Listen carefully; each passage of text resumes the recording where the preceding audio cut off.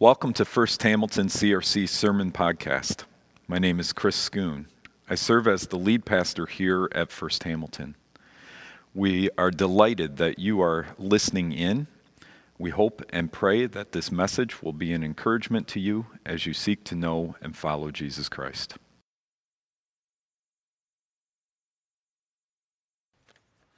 The reading today will be Esther 4, verses 15 to 16, page 780 in your New Testament. Then Esther sent this reply to Mordecai, "Go gather together all the Jews who are in Susa and fast for me. Do not eat or drink for 3 days, night or day. I and my maids will fast as you. When this is done, I will go to the king, even though it is against the law. And if I perish, I perish." This is the word of the Lord. Thanks be to God. Thanks, Jason.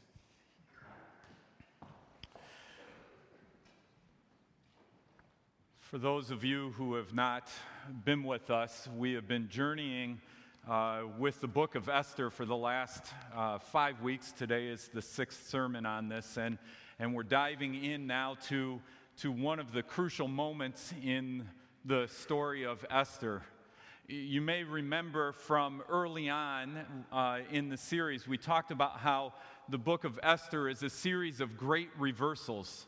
It all pinpoints on this one night where the king couldn't sleep, and somehow in that restless night, he goes back and begins to discover how Mordecai had saved his life by reporting on people who were attempting to assassinate the king. And the whole story begins to change there for God's people as it transitions. This story that we read, just these 2 verses, comes at a crucial moment where the great reversal starts to happen for Esther herself. Esther has been in the king's presence before, but you may remember she has been caught up in this system and structure that's way beyond her. She was one of the women who was taken from their homes and put in isolation in the palace and beauty treatments for a whole year in order to please the king for one night. And out of all those women that he took, Esther ends up being appointed queen. And in this space, as she is queen, she has heard from her uncle Mordecai that things are not going well, and that actually a death threat has been given to all of the Jews. Haman the Agagite has come in and said he's going to wipe out all the Jews, and the king has agreed to it. And now we find Esther at this place, wondering what she will do. How will she respond to this news? Will she go before the king? And that's where we enter the story today. The first question in this text really is, what do you do when the king is unpredictable with deadly consequences? I mean, Esther's whole life has been upended by this king. And you may remember that this story with the king started with him and his friends getting drunk. It was a 187-day party they were having. The 180 days wasn't enough, so the king said, let's do it for another 7. And at the end of that 7, he wanted his queen to come in and Queen Vashti to come in, and, well, she refused him, and so he got rid of her. And then started this whole cycle of drawing Esther into the story. But this king is really unpredictable. The decision-making structures of that day were that you would drink until you all agreed on a decision, and then in the morning when your hangover subsided, you would have the scribe read back to you what you decided the night before. And if you liked it, you went along with it. And if you didn't like it, you got drunk again to make a better decision. Seems kind of backward to us today, but that's how Xerxes ran his court. What do you do when the king is so unpredictable? Not only that, this king has put in a rule in his palace that if anyone comes into his presence uninvited, and he decides not to extend his golden scepter towards them, then they are to be taken off and killed immediately. How would you like that? I need to go see the king, but the king is kind of haphazard with who he welcomes into his presence. And Esther says in this story, it's been 30 days since the kings wanted to see her. She's entering into this story and into this space. The part of the text we're at is she's trying to live faithfully. What does this mean to live, just to survive right now in this context where everything's unpredictable? How do I follow along? What do I do? And now that my people and my own life are at stake, what am I supposed to do? How do I make a decision when so much is unpredictable? But I think the question for her was even a deeper one. It's not just, what do I do when the king is unpredictable? But it's a wondering if God himself is unpredictable. You may remember the background to the story that Hayden laid out and I've laid out along the way, that they're 100 years into exile. They've been removed from the promised land. All those curses in Scripture that you read in those heavy books of Deuteronomy and Leviticus and Numbers, and you realize that if God's people don't follow God, God was going to take them out of the land. Well, he finally did. And not just for a little bit. But they're 100 years into this. Esther likely never knew Jerusalem. She likely never saw it. She only heard stories passed down through generations now of what Jerusalem had looked like, of what it had been like to worship God in the temple, of what it had meant to be this people of God. Has God abandoned them? Did God just not punish them a little bit for their sins, but completely remove them? Did God forget about them? How many times have they cried out along the way and God's not responded? Will this be a punishment that lasts as long as their slavery in Egypt? Will this go on for 400 years? Will God hear me? If I cry out, will he even respond to me?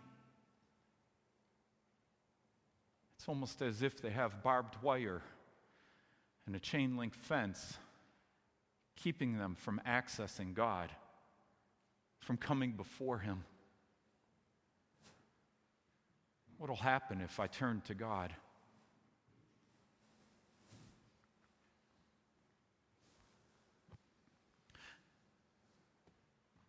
I saw this picture. I felt like I had to put it up. How many of us feel overloaded, frazzled? Too much coming in and going out. We don't know which end meets which end anymore. Things feel uncontrollable or at any moment could fall apart on us or burn up.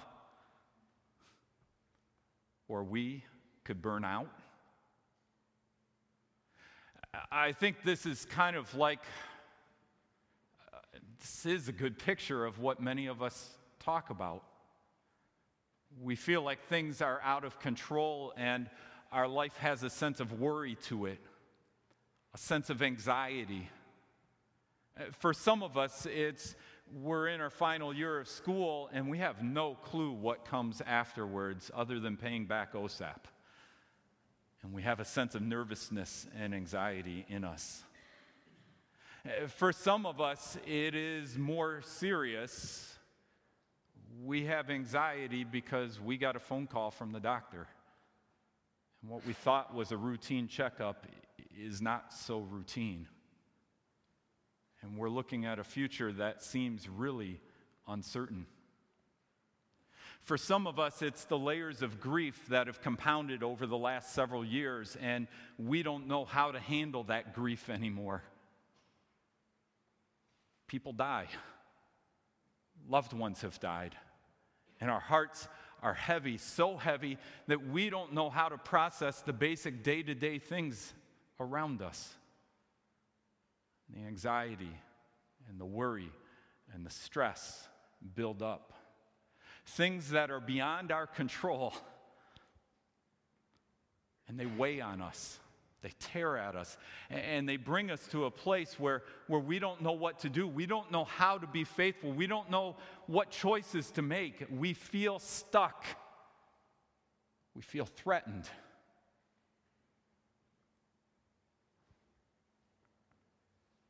I think for many of us, we actually come to a place. We may not say it, but we come to a place where we start to wonder, what if God is like King Xerxes? What if at any moment he's just going to blow up and get angry with me? What if God needs to be tiptoed around? I don't know if I can do it right. What if I need to make sure that I'm doing all those religious things just right in order to be able to come before God, that I've got to have my devotions at a certain time of day, and that I've got to make sure I'm saying the prayers right, and that I've got to keep myself all together, and I've got to make sure I don't sin, and I've got to, and we're so worried that maybe we've done too much wrong, and God won't welcome us in. And maybe we're just not worthy and lovable enough, and that's why things are going wrong, and maybe God's just somehow angry with us. Maybe God doesn't like us. And those doubts and those worries, even if we don't put words to them, creep into us, and we live this fearful life that, do we dare come before God? And if we come before him, do we have to come with a shiny, smiley face and say everything's all right? And do we have to try and come in a certain way so that he'll extend that scepter to us and welcome us in? Or if we come before him, when we come before him, when we die and stand before him, are we going to find that he withholds the scepter? And we're fearful that he'll judge us and find us unworthy, and we'll be condemned. This is the type of anxiety that Esther is dwelling in, and I know it only pops up in 2 short verses here, but that's what's underneath this. If she comes before the king, not only King Xerxes, but before God, what will happen to her? How will she respond? And that's an anxiety I think many of us can relate to.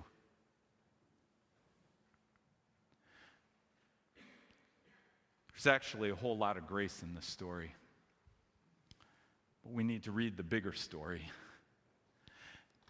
This is from Moses' final speech before the people of Israel. He's giving them at the end of Deuteronomy, he's given them the whole summary of the commandments and the laws about how they're to live before God.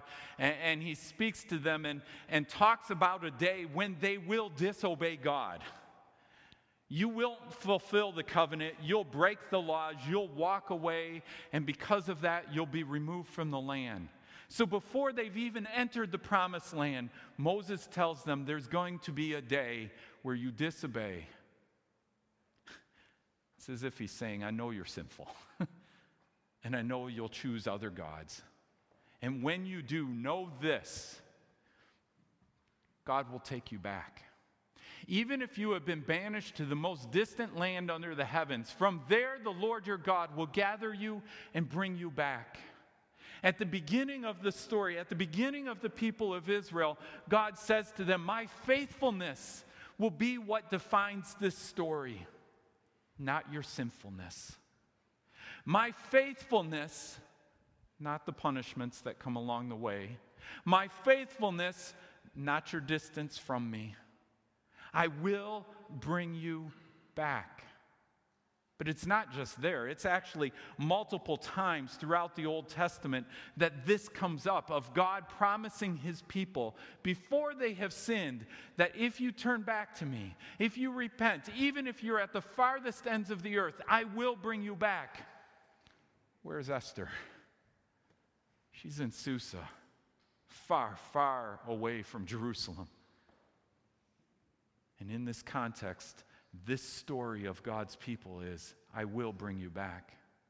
One of the other significant places that this message comes up to God's people is actually at the dedication of the temple.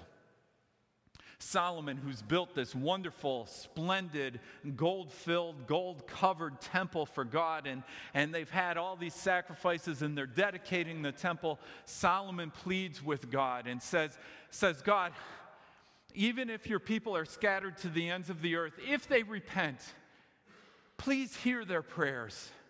If they repent, please hear them. And God promises not just to hear them, but he says this, if my people who are called by my name will humble themselves and pray and seek my face and turn from their wicked ways, then I will hear from heaven.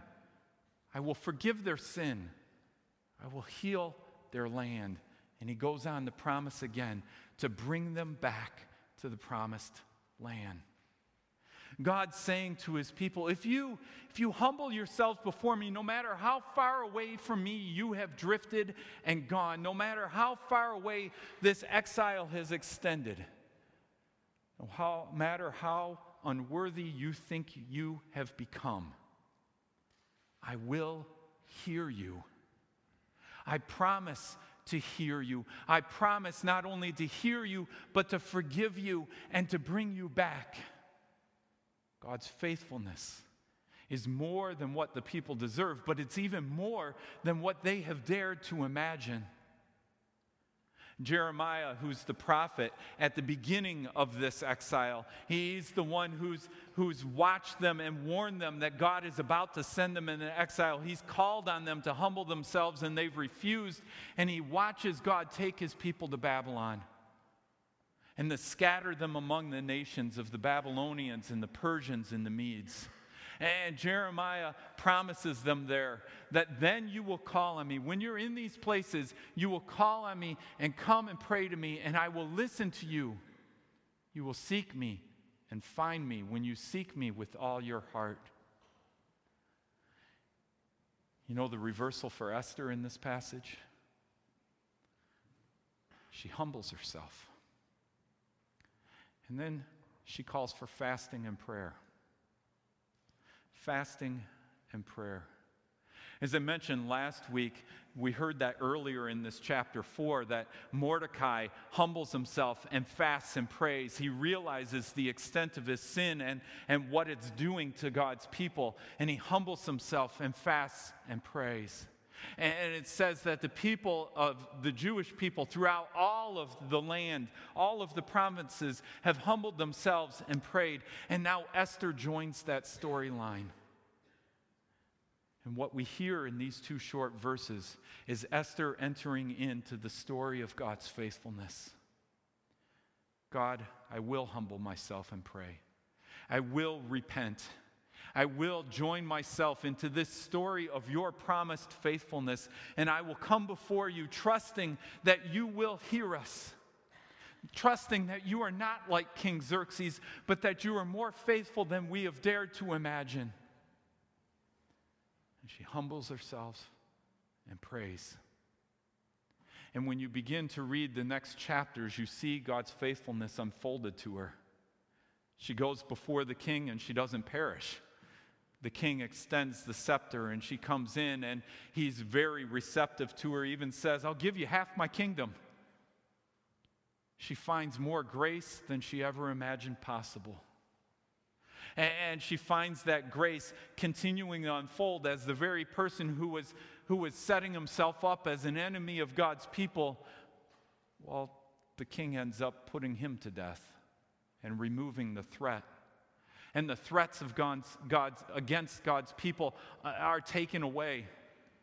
And what you see through this story and why this story is included in the books of the Bible and this story is anchored in there is because it is God saying to us that even when circumstances seem hopeless, even when my promised faithfulness seems to have disappeared, trust me. I will show up. I will deliver you. I will be your provider. I will care for you. I will meet your needs. And we have the privilege of living into that story as well. Hebrews 10 talks about it this way. Therefore, brothers and sisters, since we have confidence to enter the most holy place by the blood of Jesus, by a new and living way opened for us through the curtain that is his body. And since we have a great priest over the house of God, let us draw near to God with a sincere heart and with the full assurance that faith brings, having our hearts sprinkled to cleanse us from a guilty conscience, and having our bodies washed with pure water, let us hold unswervingly to the hope we profess, for he who promised is faithful. You see, what God ends up doing, what he's foreshadowing in the book of Esther is not just a time when he as King of Kings will extend a scepter to us, but when he as King of Kings extends his own son. When he doesn't just wait for us to come to him, but when he sends his son into the world to come and find us, we who are lost, we who are far from him, and draw us back to himself. When he doesn't wait for us to make ourselves pleasing to him, but he allows his son's blood to be sacrificed so that we might find cleansing and healing through his son Jesus Christ and be reconciled to him. What God has done in Jesus Christ is torn down that curtain of insecurity, that curtain of anxiety, that curtain of worry and fear, and said, God is not like the kings of this earth, but he is a God who graciously welcomes us home. A God who goes out looking for us to bring us home. A God who promises to make a way so that we can live with him forever. A God who says, because of my son Jesus Christ, you will never be separated from me again. And gives us the assurance that at any moment, whether we feel close to God or far from God, whether we feel like life is in control and makes sense, or we feel like life is utterly chaotic, that we are welcome to come into God's presence, to come before him and say, Lord, here am I, and I need you. And he will hear us, and he will forgive us, and he will wrap us into his presence, and he will shower his love upon us and his presence on us in his Spirit. The question that Esther raises for us, and the calling towards a faithful life that we are given, is really this question: what if God is more faithful than we have ever imagined? Paul, when reflecting on that later on, talking to the Ephesians, it loses himself trying to describe God's love. He says it's higher and deeper and wider and longer. If you do 4 measurements like that, you're actually caught up in the middle. You're caught up in the middle of God's love. It's higher and deeper. It's wider and it's longer than we have imagined, than we have dared to ask or imagine. God is wrapping us up into his love in Jesus Christ, and he is that much bigger and better than we have dared to imagine. We're heading into a couple liturgical days ahead of us. The first one's next Sunday. It's called Christ the King Sunday. And it's a time where we as God's people throughout the world remember that Christ will come back, and that he's going to come back as the ascended king, as the king who rules over heaven and earth. It's a day of celebrating, even now, the already, that Christ is ascended to the right hand of God the Father. And he's there on our behalf, interceding for us. And that we have this assurance that the story of our lives will culminate in that reunion with God under Christ's lordship, and everything will be made new. And so next week, we're going to celebrate that. And in some sense, we celebrate that day, and we remember the second coming and the promise of that assurance that he's coming back. We remember that because it helps to shape our imagination. It helps us in those days where uncertainty floods in to remember that God's even bigger and better than we have imagined. And then the week after that, we enter into Advent, which in its heart of hearts is a longing for Jesus. And this year for Advent, we're going to sing and read and dwell with that old song, that old hymn, Come Thou Long Expected Jesus. And we're going to remember the story of Jesus coming the first time, even as we anticipate Jesus coming again. And we're going to cry out together, Come Thou Long Expected Jesus. And we're going to have the kids say this with us. Jesus is coming. He's almost here. And it's meant to put us in this posture that Esther has and the people of that time and her time were in, this posture before God that may even include fasting during Advent, during a time of the year where we typically feast and we celebrate. It's also a space to recognize our hunger and our need, both personally and in our world, for God to come, for Christ to come back. And so we'll have some things that get woven into this season that invite us into that posture before God, a posture that recognizes our great need for Jesus Christ to come.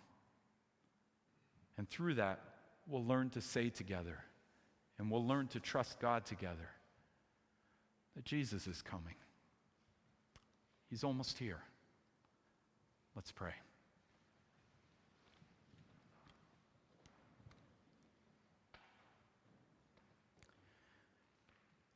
Lord, we feel the not yet of your promises.